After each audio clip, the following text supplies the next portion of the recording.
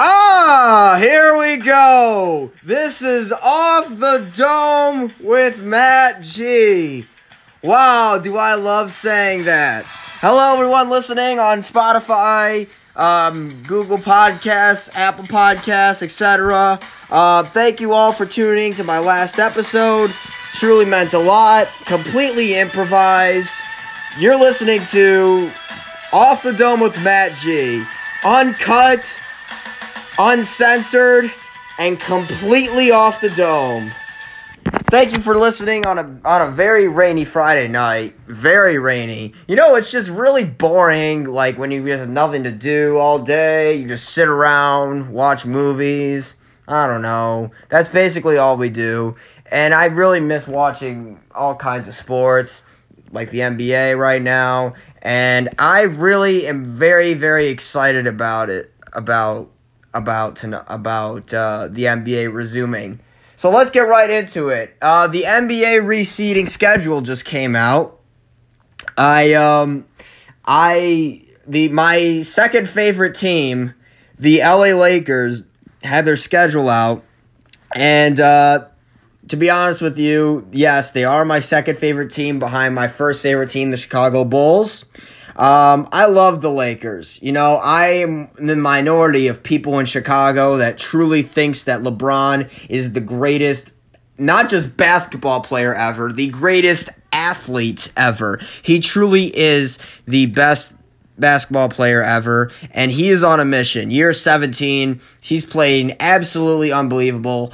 Before the season stopped, I said this, he was going to be the league MVP. How he was playing, leading the league in triple-doubles and assists at the age of 35, what he was able to do to Giannis and Kawhi Leonard in the same weekend. It's truly, truly, truly unprecedented. He is the greatest 35-year-old in NBA history, and now that he's given time with his body to work out and get back in basketball shape, he's going to be back with a vengeance. He's on a mission for ring number 4 and banner number 17 for the Lakers, and I think this whole squad is going to be ready.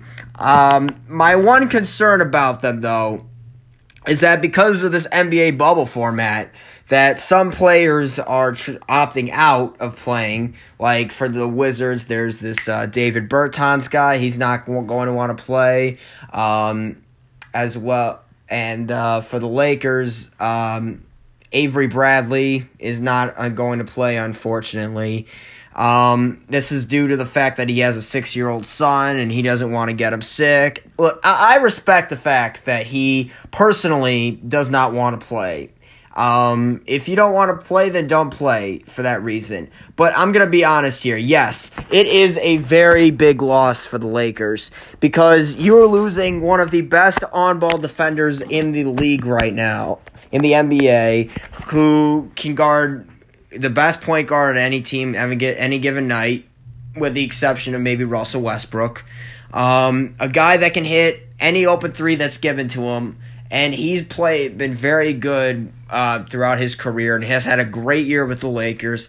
It's very unfortunate. And for the Lakers, as a Lakers fan, there's 3 ways to make up for these absences.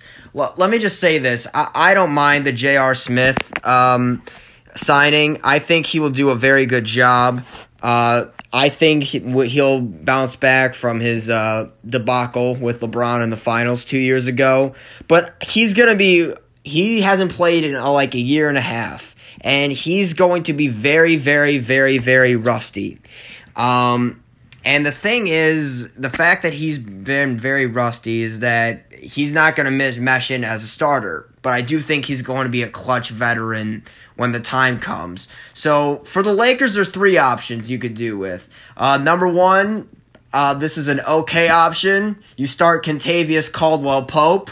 He's a very underrated defender who can knock down threes, and I think he'll be very good at the point guard position if he's given the chance. He's not really much of a distributor. The more the pressure's going to be on LeBron to pass a lot and to control the offense.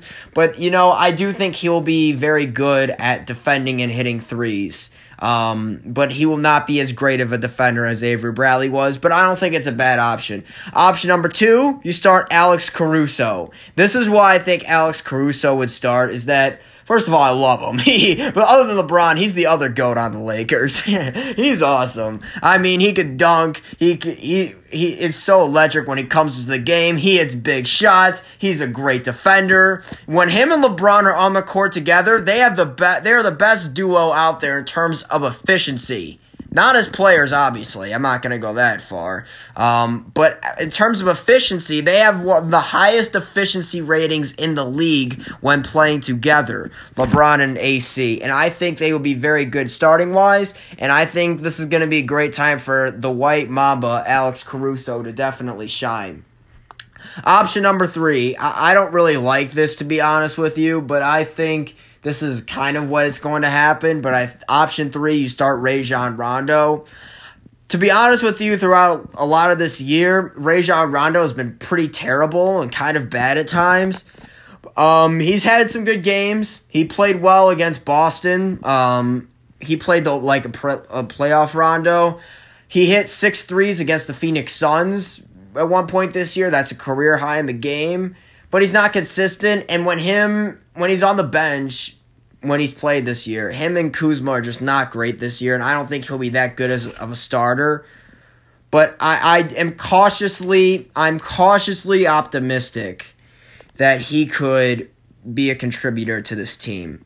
I think he can provide good guidance for the team, and I do think that he will provide a good spark if needed defensively sometimes, but I just don't know if he's that consistent.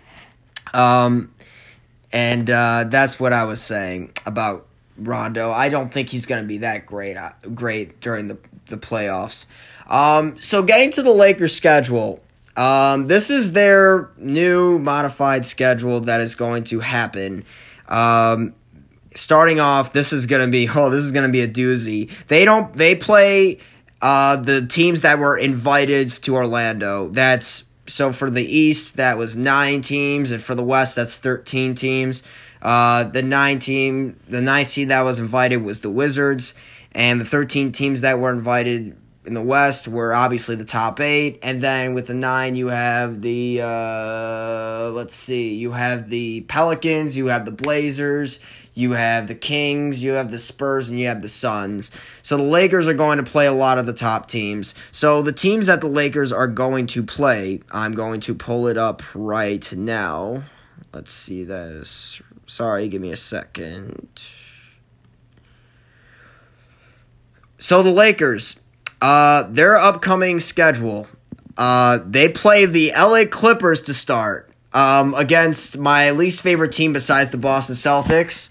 For a lot of reasons. I'm not going to go splurge on that right now, but let's just say I'm not the biggest. I do not like the Clippers at all. So they play the Clippers, the Lakers schedule. The Clippers, the defending champion Toronto Raptors, the Jazz, the Thunder, the Rockets. Shout out Evan Annixter. That's going to be an automatic loss for Houston. The Pacers, the Nuggets, and the Sacramento Kings. Let's go through each game. The Clippers. As much as I despise the LA Clippers, as much as I despise Kawhi Leonard, and Patrick Beverley and a lot of those guys, as much as I have ripped on them for load managing, I'm going to be honest with you, the fact that Avery Bradley lost has been kind of huge, and because of the fact that he was a big X factor during that game, the last time these two teams played, I would not be surprised if they didn't win this one, specifically because the Clippers are all going to be healthy and full strength, and I just think the loss of Avery Bradley and putting J.R. Smith into this mix and including Dion Waiters in the mix, I just don't think they could pull off against a very talented team in this regular season game. The playoffs, I do think that the Lakers are still going to win the playoffs. I have no doubt about the playoffs, but in the regular season game, I'm going to say Clippers. I'm going to say an L that one. The Toronto Raptors, defending champions. Last time these two teams played was a November regular season game, a Sunday night game. The Lakers lost that game, but I do think they will bounce back. And anytime that a team beats LeBron and Lakers, you know they're going to bounce back. I'm going to say a win on that one. August 3rd, Lakers versus Jazz. I'm going to say a win. The Lakers have had their Utah's number the whole year. They were 2-0 against them in the regular season, and I don't see them losing to them anytime soon. August 5th, against the Oklahoma City Thunder. Again, a definite win. Actually, I wouldn't say a definite win. The Thunder are pretty good. I mean, CP3, SGA, Shea Gilgeous-Alexander, Dennis Schroeder, Steven Adams, Gallinari, CP3. They're good. They are very good. But the Lakers have had their number all year. When the Lakers sat out AD and LeBron and Danny Green, the Lakers still won behind 36 from Kuzma. I think the Lakers could beat the Thunder. I'm going to say a win for that one. I'm going to shout out Evan Annixter so bad on this one. August 6th against the Houston Rockets. Evan, I love you, but that's one of the dumbest things I've ever heard anybody say. The Houston Rockets small ball could beat the LA Lakers. Really? Really? You seriously think that? You know, this ain't Moneyball. You know? That whole analytical thing, it might work for the regular season at times, but eventually what's going to happen when you start missing threes? You're going to get out-rebounded every single game. You got out-rebounded by 30 to the New York Knicks, and you lost to them. I'm telling you, the Houston Rockets are going to not succeed when it matters most. And the Lakers did lose to them on a February 9th regular season game. But to be honest with you, they didn't know what to expect because that was the Rockets' first game since the Capella trade. But I think they'll be more prepared. I think the Lakers are going to whip Houston's ass in this one. I'm going to say a win for that one. LA Lakers versus Pacers. I'm going to say a win for that one. They didn't play without Anthony Davis the last time, and I think with AD back, they're going to be unstoppable. I'm going to say the Lakers win that one. August 10th, LA Lakers versus Denver. I'm going to say a win. I'm going to say a win in that one as well. Denver's tough. They're good. They're physical, but I do think the Lakers could hold off in the end. They're 2-1 against the Nuggets this year, and their only loss was by 25 because LeBron was not playing and AD got hurt at the end of the third quarter. And the last one is August 13th against the Sacramento Kings. I'm going to say a win in that too. I think the Kings are better than what most people think, but I think the Lakers could pull off a win in that one.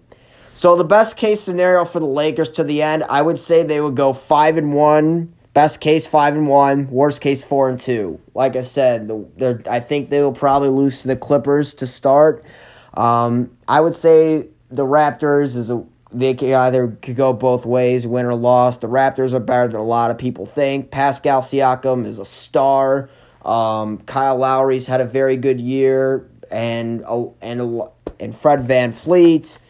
They're good. They're a very good team. And Serge Ibaka, of course, Marc Gasol. They're a very good team. Moving on. Speaking of teams, Ojibwa Alumni Hoops Weekend is happening soon, July 30th to August 2nd. So speaking of teams, there are 6 teams, with each consists of 6 players. And I do think it's going to be very interesting to see how this plays out. I do think the stars to look out for OJ Alumni Weekend, I would probably say the best ones were I don't have the power rankings or which people I would like to have on that are listed. But I would say that the best hoopers I could think of, you have to start with Jack Gervey. I would say Jesse Collins is a great hooper. Blake Schwartz is a great hooper. Noah Deutsch is a great hooper. And Michael Levin, when healthy, is a very good hooper. And I would say Wasserman, one of the greatest shooters out there, really good hooper.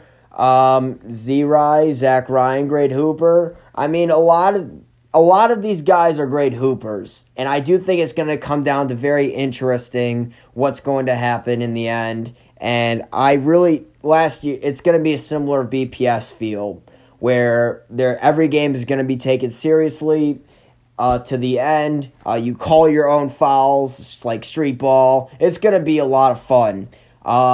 But if I had to pick a money line right here, I would say I would bet Blake Schwartz minus 350 to win. I mean, let's face it, Blake basically has won everything at camp so far. Literally everything. 5-time collegiate champion. So, that's what I call the Kobe Bryant of camp. 5 championships in the NBA for Kobe. Had an amazing star career. That's my Blake Schwartz comparison, would be Kobe Bryant. And, I'm excited to see what's going to happen in this bubble we create. July 30th to August 2nd. And what I love about this whole alumni weekend thing is that you get to bond. It's going to be a lot of bonding, too. You're going to be with guys that you haven't seen in a long time, and because of this coronavirus quarantine, you're going to be together, you're going to bond together, you're going to hang together, you're going to drink together, you're going to smoke together. You're just going to be with each other in general. It's going to be so much fun to be with my best friends again in my favorite place. It truly was special. Being at BPS last year, it's a lot different than being at Ojibwa. It's not the same in terms of that. But once you're there, man, being with everyone, that brotherhood connection is still very much there. And all my best friends, I will say this straight up, are from Ojibwa. Whether it's Blake, Michael, Was, Jackson, and more importantly, Chief E.A. Annixter. And people I was close with from Ojibwa, but not as close as we were before school, which were Sam Isaacson and Michael Levin. When at Illinois, they were my best friends in school, and that increased our relationship even more. And I consider them to this day two of one of my closest, bestest friends, up there with my already set best camp friends. That's what Ojibwa is so great at, is bonding people together for life. And it's so great. And for a fact, when you were a staff man and a camper, you could be 5 years older than the camper and still be best friends with him. That's how great of a that's how great of a place Ojibwa is. And at BPS, you could be 23 years old and hang out with someone that's 40 years old. And you would consider them one of your closest friends as well. That's the best part about Ojibwa. You could be close with anybody, no matter how much the age difference is between the two of you, which I truly do love, and I'm very excited to reconvene with a lot of people my age, as well as people older than me, 2 years older than me, 5 years older than me. It's going to be so exciting, and I'm very looking forward to it. And I'm really looking forward to seeing everybody else. In my spare time, what I've been doing really is just hanging out with a lot of my friends. I had a good hang with Wasp, Blake, and Michael the other night at Blake's house, drinking some Spotted Cows, which is my favorite beer ever. I mean, who wouldn't it be its favorite beer ever? It's very smooth, very sweet. A little too sweet. It does hurt my head a bit, but I do like it overall. And it's really interesting. We talked a lot when me, Blake, and Michael and Was.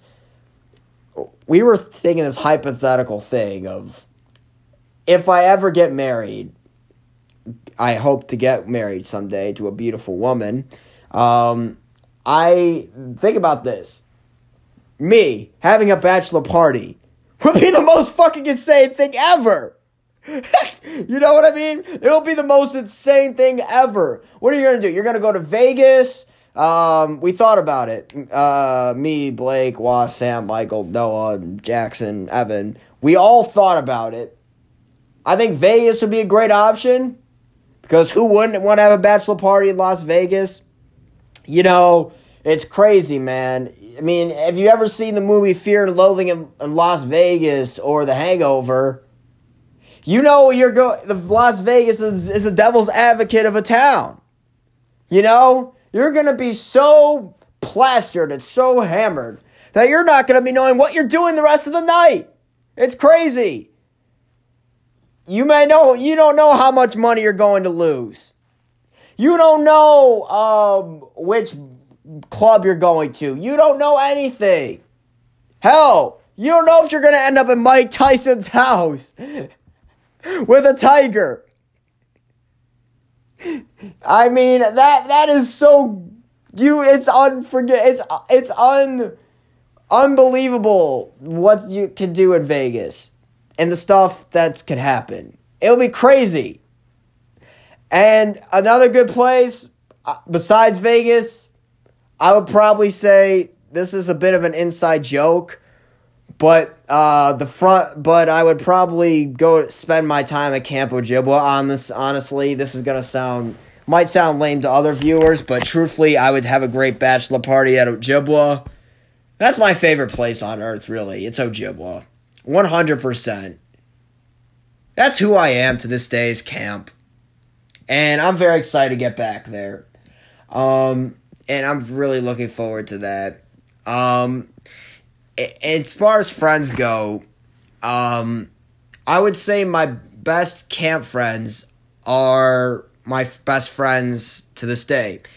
Now, people get on me about where would you rank your friends and all that. Well, I'm not going to do any rankings here. I'd be close with anyone, really.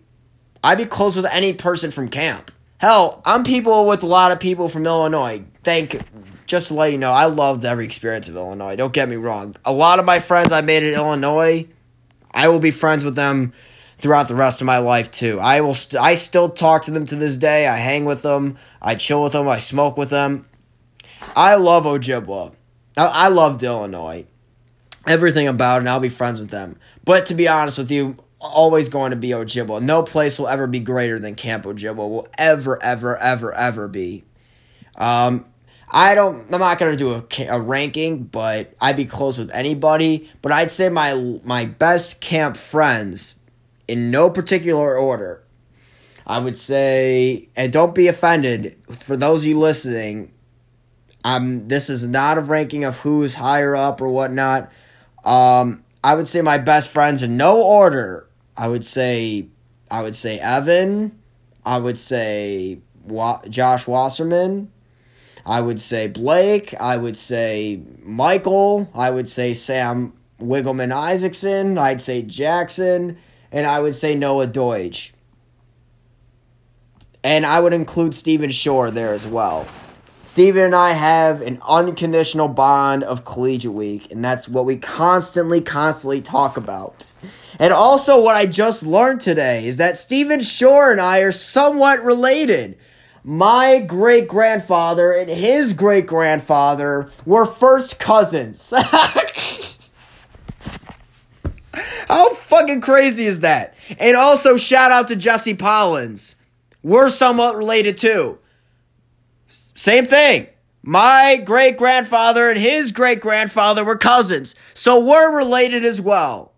How fucking crazy is that? Also, shout out Jesse, considering he won the BPS award and the Brian Piketty award, the first person in Ojibwa history to sweep those awards, which I do think is greater than a Collegiate Week title in some ways. And he was also my first 2 years in the week. He was my first rounder for 2 years in a row. My first 2 years, he was my first rounder. How crazy is that? I have a great bond with Jesse P. Jesse P is a great man, and I'm very looking forward to reconnecting with him and being with him at the OJ grounds coming up soon. Speaking of hoping of soon, I really hope that our leader, if you want to call it a leader, but he's not a leader, Donald J. Trump, I hope this motherfucker loses to Joe Biden in the election this year. You know, I don't mean to go Chris Cuomo on this podcast right now, but the fact that he truly just posts on Twitter of fake news, and the fact that to slow the fucking testing down, and to saying, oh, well, I should make a rule that to not take down our statues or else it'll be 10 years in prison. This man does not give a single rat's ass about the American people. He only gives a fuck about himself. He thinks that they're flattening the curve, we should reopen the economy. He's doing that to make himself look good. Donald Trump, as words of what Stephen A. Smith says about Kwame Brown, is a bona fide scrub. I'm sorry. We need a leader that's compassionate and is educated on these things and knows how to handle this coronavirus, which is just spreading like wildfire. And this is affecting a lot of the huge states. When you look at Arizona, Texas, California, Florida, Louisiana, North Carolina, you look at all these places, Donald Trump literally just only cares about Twitter, only cares about posting what he likes, and he really just does not give a fuck about the people. He really doesn't. You know, he only gives a fuck about himself. And that's honestly sad. It really is sad. And, you know, the fact that he wants to open up these things as soon as possible, that's not how it works. He just can't seem to do anything right. You know? And his vice president, if you want to call him that as well, who's just as, I wouldn't say just as bad, but he's pretty bad in his own right, Mike Pence, said that we're flattening the curve. Well, U.S. has hit the most spike cases in a day. It's honestly pathetic that these men only give a crap about themselves and trying to get reelected as opposed to caring about the American people. And the fact that Donald Trump goes on a rant about saying stuff about like how he would not watch another NFL game if players kneel during a national anthem, it shows ignorance. He's cretin, and he's a straight up fucking piece of shit. Donald Trump's not a president. He's just a guy that likes the title. A president's about unifying people. You know, like how a coach in the Collegiate Week unifies a team to accomplish a common goal.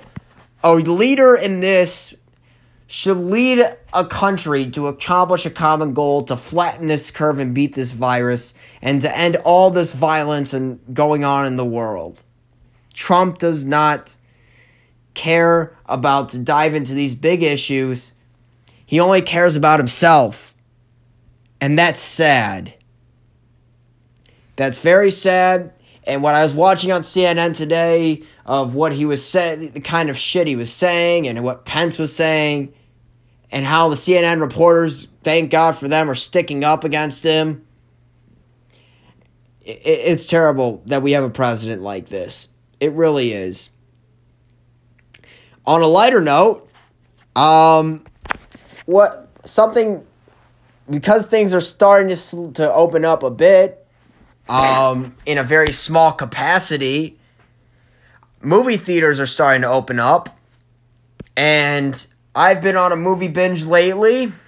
Like I said, and I'm excited when the movie theaters open up. I'm on a movie binge for Christopher Nolan's upcoming new movie, Tenet.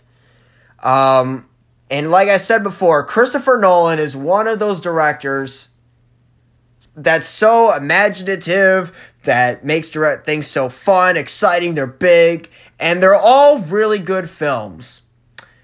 I would say that I wouldn't even call any of his movies bad at all. He's not made one bad movie. I would just say that there's some movies better than others. significantly, but none of his movies that he made were bad.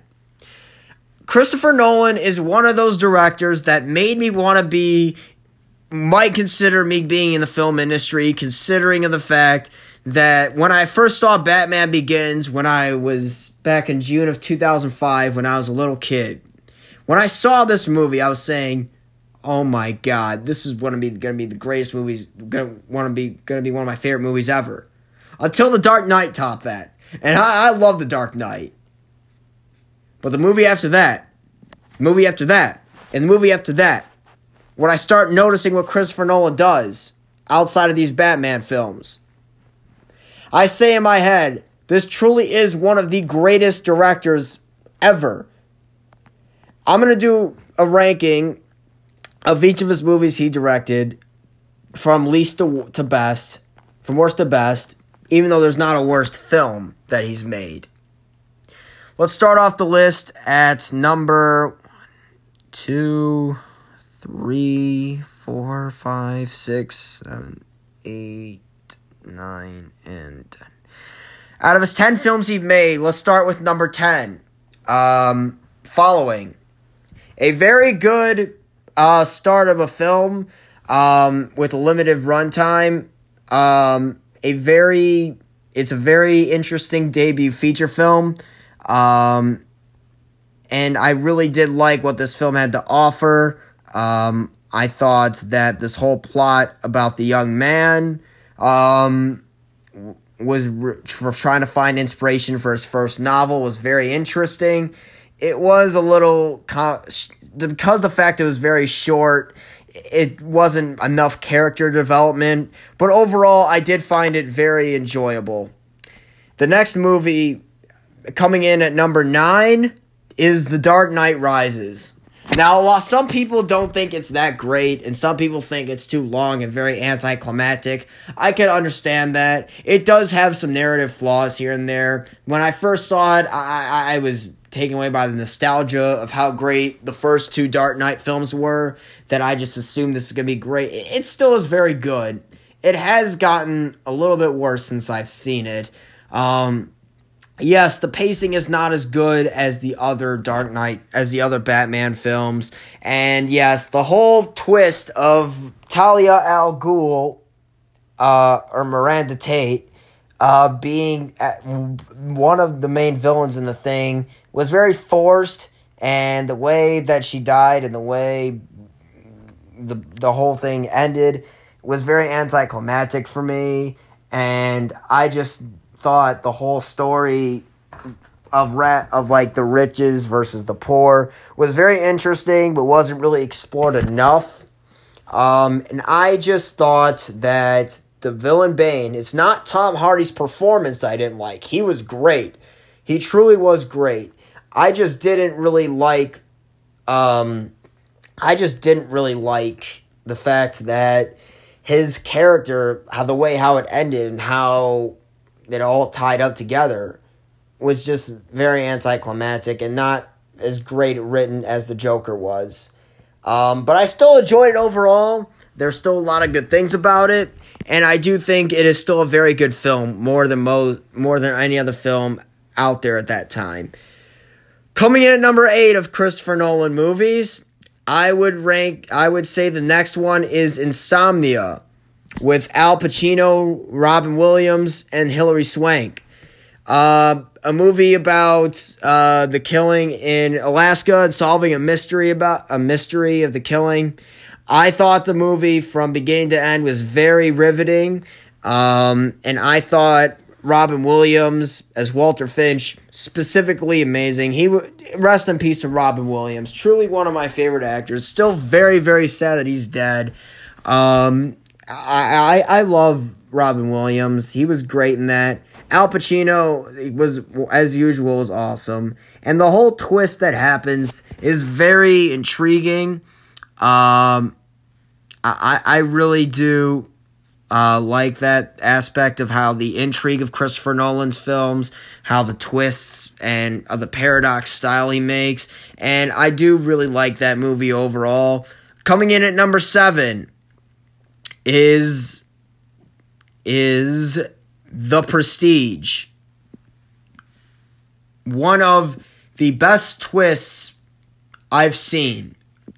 The fact that Christopher Nolan's character was a twin, which I did not expect. Because when he says to Rebecca Hall's character, I don't love you today, I'm happy today. That was a great, smart, subtle hint as the fact that he has a twin. And the whole magic tricks and the whole planning of the magic, a very realistic take on magic, is so great and so thought out. And it has drama, it has the mystery, and the whole light scene was just so visually arresting. That's what I loved about The Prestige. Truly did like The Prestige a lot. Very good movie. And a movie that should definitely be reviewed by a lot of be seen by a lot of film majors and anybody that loves to study film. Coming in at number 6 on the Christopher Nolan list is Batman Begins. Batman Begins, like I said, the first time I saw this movie, I was blown away by it. It was a very realistic take on Batman and Bruce Wayne. And at first when I saw the killing of his parents again, oh no, they're going to show the thing again. But it was done in such a real sad way this time because it at least gave you a little bit of time to really care about his parents and this character. And I really did appreciate that aspect. And the whole thing about him wanting to stick up to the mob and the Gotham crooks, and the fact that he was training in the Alps with Ra's al Ghul, with the League of Shadows, was so freaking interesting and so cool. And it was the whole glacier scene, the whole fight scene was one of the best things I've ever seen on IMAX screen. It truly was riveting to see. And when he brings up Carmine Falcone up, and then when he brings him up from the car, remember that scene? And he goes, I'm Batman. That shit was so fucking cool. I was so riveted by that, and the whole thing with the Scarecrow, which still scared me, like whenever I see it, was really cool, was really, really frightening to watch. Really bleak imagery. And Batman Begins was a great start and really launched a trend of origin story of superhero films and has inspired countless of movies with that sort of style. Coming in at number 5 of the Christopher Nolan movies is Dunkirk. Why Dunkirk, you might ask? Well, Dunkirk was a very different war film. Usually in war films, you really set up these characters, like, with what they do, like, on the side, and, like, what they are as characters, and, like, what motivations they have. This is very different. Some people might get bored by this movie because it's, like, one singular shot, one action scene. But what this is that when you're in a war movie, when you're in a war, you don't have time to speak and time to really flesh out your character as much and say who you are. This is from the opening shot of this movie. You were in it. That's what I loved about Dunkirk. From beginning to end, I was straight up riveted, and how their story and how the characterization is very simplistic. Its storytelling isn't. Now, I'm not going to...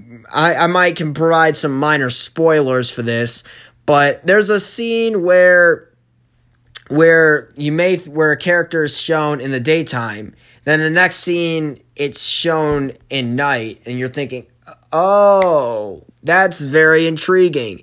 That's very interesting.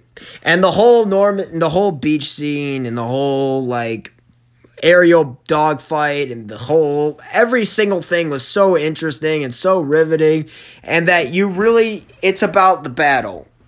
It's just about the battle. If you go into watching this movie, thinking of it as strictly just the battle, you are going to be very, very, very impressed by it. Coming in at number 4 a movie I just watched, a movie that to this day I do consider a masterpiece, is Interstellar. When I first saw this movie, yes, it does have flaws. Some of the dialogue's a little clunky at times, and yes, the ending was not as cathartic and wasn't as, let's just say, like, very ambiguous as Inception was, which I'm going to talk with maybe the next film or the other one in my Christopher Nolan list. I'm not going to spoil that. But what I truly loved about this movie, it explores great dimensions of time and space and the thing about love, and it was so touching. And the fact is, even though like it does have flaws, it makes me want to go back and re-examine the science of this movie. How it talks about like gravity, how Cooper says it's not ghost, it's gravity, and all this, and the black hole and Gargantua and all the scenes in space, and the thing that happens with going up against Dr. Mann, which was very cool and very interesting, and how he's trying to save the human race. It's very huge stuff, and people may think it's very cliched about the human spirit, and mankind was meant to be on meant to be on Earth, was born on Earth. It wasn't meant to die here. It may have seemed cliched, but it's true. It really is about the human spirit, and I really did love it. And that was, my opinion, Christopher Nolan's most personal film. And that's what I truly did love about this movie. And it really takes a great inspiration from Stanley Kubrick's 2001: A Space Odyssey. And I made me really care about being a nerd, of learning about science and the theory of relativity and all this. It's so interesting stuff. I loved Interstellar. Even it's the most flawed masterpiece movie I've ever seen. It does have flaws. It is long. The dialogue and some of the characterization, story structure is not perfect. But if you truly look at this movie from what their themes is, and the performances of Matthew McConaughey and Anne Hathaway and Jessica Chastain, and Hans Zimmer's score, this is his best score he's ever done. Noah Andre can back me up on this.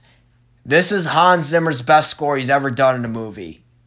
It's so beautiful. If you listen to the Interstellar soundtrack and the Interstellar theme, Hans Zimmer's score is going to be mentioned as one of the greatest film scores, maybe the best film score of this decade. Coming in at number 3 on the Christopher Nolan list is Memento. Memento is one of those movies that fucks with you. A very interesting movie about how Guy Ritchie's character has a short-term memory loss approximately every 15 minutes and tries to search for the people who killed his wife.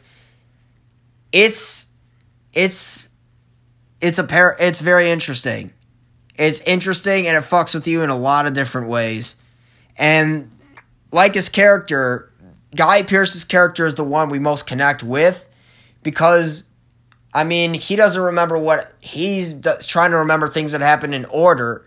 And we learn through it from his lens of like, this may not be in the exact order the film shows you it. And it's very, very interesting of how it plays out. And it's very riveting from start to finish. And Christopher Nolan, the film structure of it is structured with 2 timelines. You see it in the film. It's in color and it's in black and white. And the color sequences are alternated with black and white sequences. The latter are put in the chronological order. And it's very confusing. But when you look at it, for film buffs like me, you have to like re-examine this movie on every different lens. And the screenplay is so enticing to the fact that it's a crackerjack of different intricacies of this story.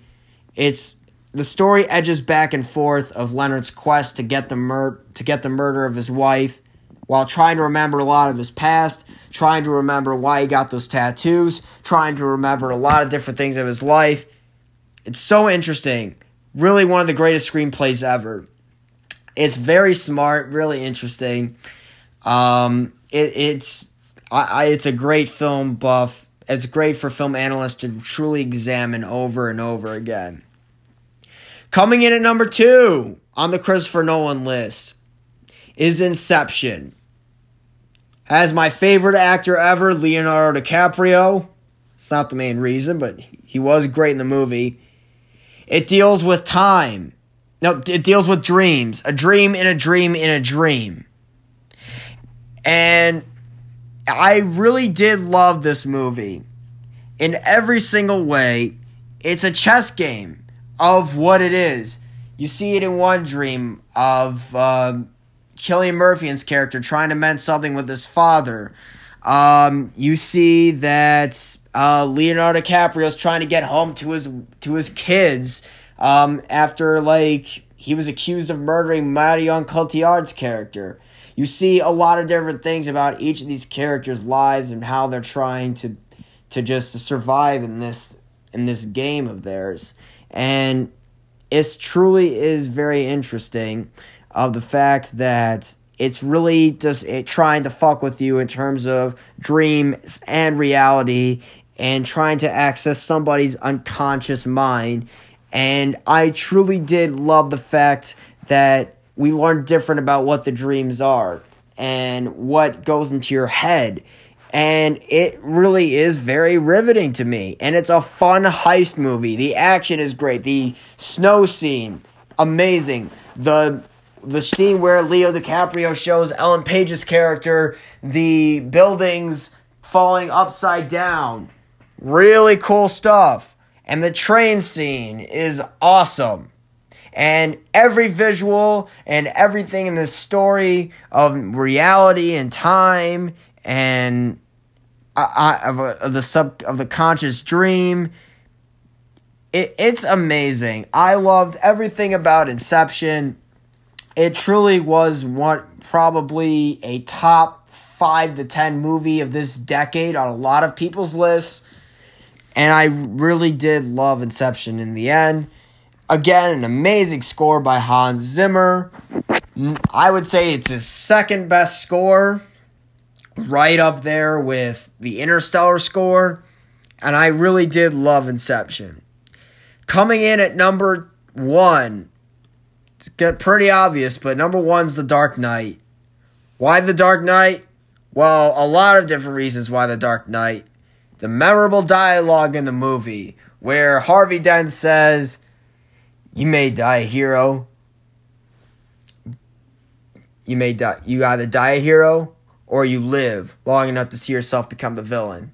And it's true. It really tests Batman's moral compass in every way, and that was so enticing, how he tries to do good, but Joker gives him all these tasks of him breaking his one rule. And it was just so interesting to watch in every way possible. Heath Ledger's the Joker, God rest his soul, is truly probably a top 3 performance of all time. The first time when I saw him where he says, "I'm going to make this pencil disappear." Ta-da! It's gone. And how he tries, and the interrogation scene to this day is one of the best scenes ever put to film. How Batman interrogates Joker and Joker is not rattled by it is truly incredible. Absolutely incredible to watch. And Heath Ledger, I didn't recognize him in this movie. I did not. Truly fantastic stuff. I loved everything about The Dark Knight. Gary Oldman as Commissioner Gordon was great. Maggie Gyllenhaal was great. One of the best movies I've ever seen. I can go on and on talking about The Dark Knight, but I'm going to save some time for the last couple minutes of this hour we have. That's just my take on The Dark Knight. Some other good movies to watch. Another good movie that's going to be on Netflix, that's on Netflix right now, is The Five Bloods with Spike Lee. I just saw it. It was truly amazing. Another great Spike Lee hit. He truly knows like how to tackle these big important racial issues of our times, and how to tackle and how to express them in a very meaningful way. And what he did with Black Klansman and The Five Bloods was truly great. And he's also made two very exciting movies, Spike Lee has. He made He Got Game with Denzel, one of my favorite actors, and a great performance, actually, from Ray Allen, Jesus Shuttlesworth, which is now his nickname. He was great in that. That was a very interesting, enticing movie. And another good movie I watched today was Inside Man. Really great heist film. Noah Andre recommended this movie to me. Really great heist film. Clive Owen was fucking badass in this movie, and Denzel had another great performance. I really liked Inside Man, and I liked a lot of things that Spike Lee does. Malcolm X, Do the Right Thing. She's Gotta Have It, the intro character of Mars Blackman, who appears in the Jordan commercials. Spike Lee's a very good director. I like Spike Lee a lot. And that's who the directors I've been binging lately. I watched Spike Lee films leading up to the Five Bloods, and I watched Christopher Nolan movies leading up to Tenet. Coming up in our next hour, we have a special guest from one of my best friends, Chief EA Evan Annixter, which I'm going to tell him to download the Anchor app. He's going to be on it. And we're going to be talking about Ojibwa, more of the NBA, some NFL stuff coming up. And we are going to be talking about our favorite memories from Ojibwa.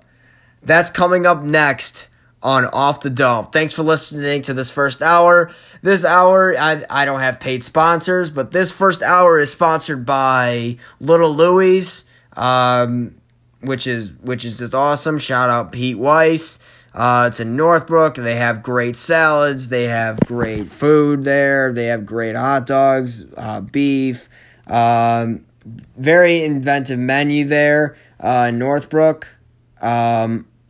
Another great sponsor, which I love, is Little Louie's. I just found the tagline. Little Louie's, a part of growing up in Northbrook. Really interesting stuff. Please support. You can order for delivery of it on Uber Eats or DoorDash. Another great sponsor right now that I love right now is, I don't know. I don't know any other good sponsors out there. That's just the first thing I could think of. Just trying to support the local business. So we got Evan coming up in the next hour. Thanks for listening to part 1 of the second episode of Off the Dome. And go get 'em.